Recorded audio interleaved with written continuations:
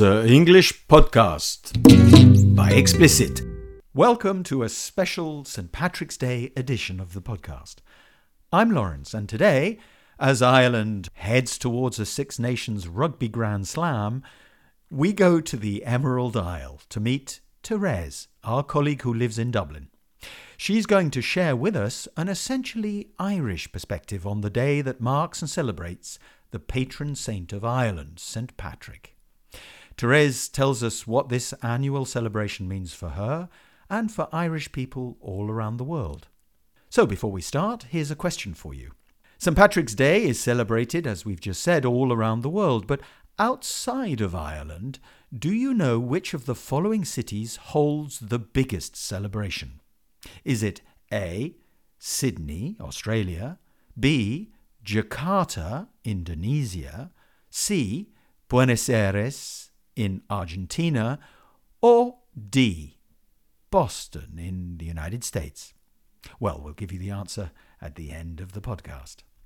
So let's go over now and hear from Therese. Our first question was, what does St. Patrick's Day mean for you? Well, St. Patrick's Day is very, very important for me, and I would think for every Irish person on the globe, because it's the day that celebrates our Irishness.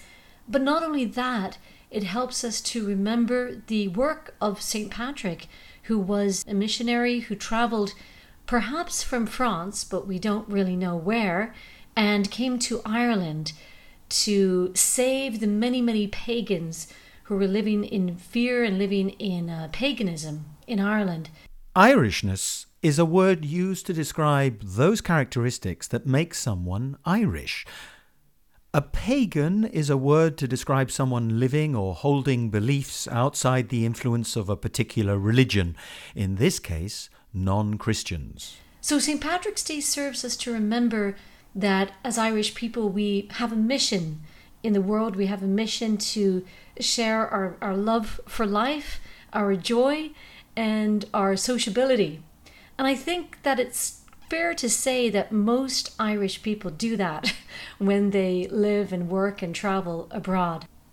So yes, I absolutely love St. Patrick's Day because everywhere around the world it's celebrated. In New York City, in London, in Berlin, even in the Far East, you can find people celebrating St. Patrick's Day in memory of Ireland and in memory of Irish people and of St. Patrick. Sociability is the quality of being friendly and willing to engage with other people. So, Therese, how do you celebrate St. Patrick's Day?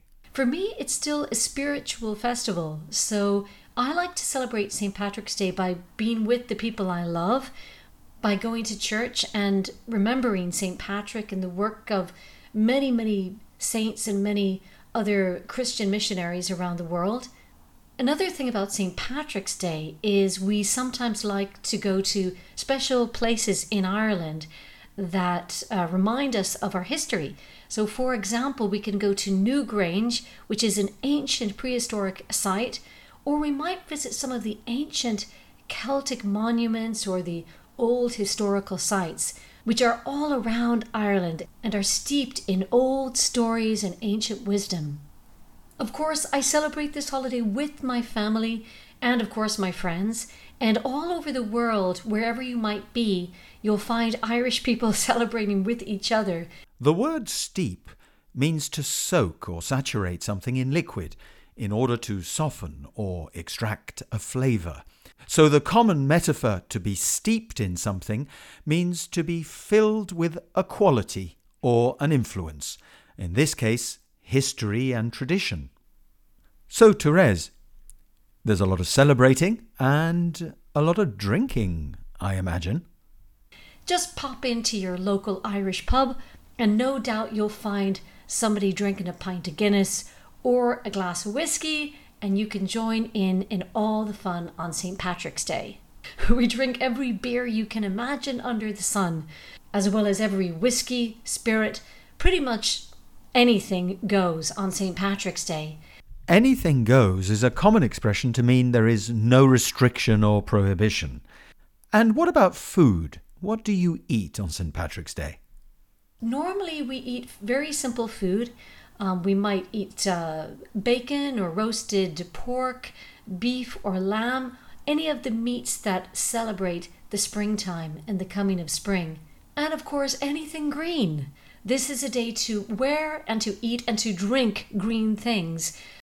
So Therese will be dressed in green and eating and drinking to celebrate her Irishness on St. Patrick's Day. Let's go over the vocabulary from today. Irishness is what makes someone Irish. A pagan in this context means a non-Christian. Sociability is the quality of being friendly. To be steeped in something means to be saturated or influenced. And anything goes is a common expression to mean there are no restrictions. So, if we go back to today's question, if you remember, what city holds arguably the biggest celebration of St. Patrick's Day outside of Ireland? Is it A, Sydney, B, Jakarta, C, Buenos Aires, or D, Boston? And the answer, of course, is D, Boston, where up to 1 million people come out to see the St. Patrick's Day parade, which happens to coincide with an official Boston holiday on Evacuation Day, a day that commemorates the ousting of the British troops from the city on March 17th, 1776 during the Revolutionary War. Let's give Therese the final word. So come next St. Patrick's Day, make sure that you put on your green clothes, get out there in the forest, and don't forget to drink some green beer. So, happy St. Patrick's Day, everyone. Have a wonderful day. Bye-bye. Thanks for listening. And bye for now.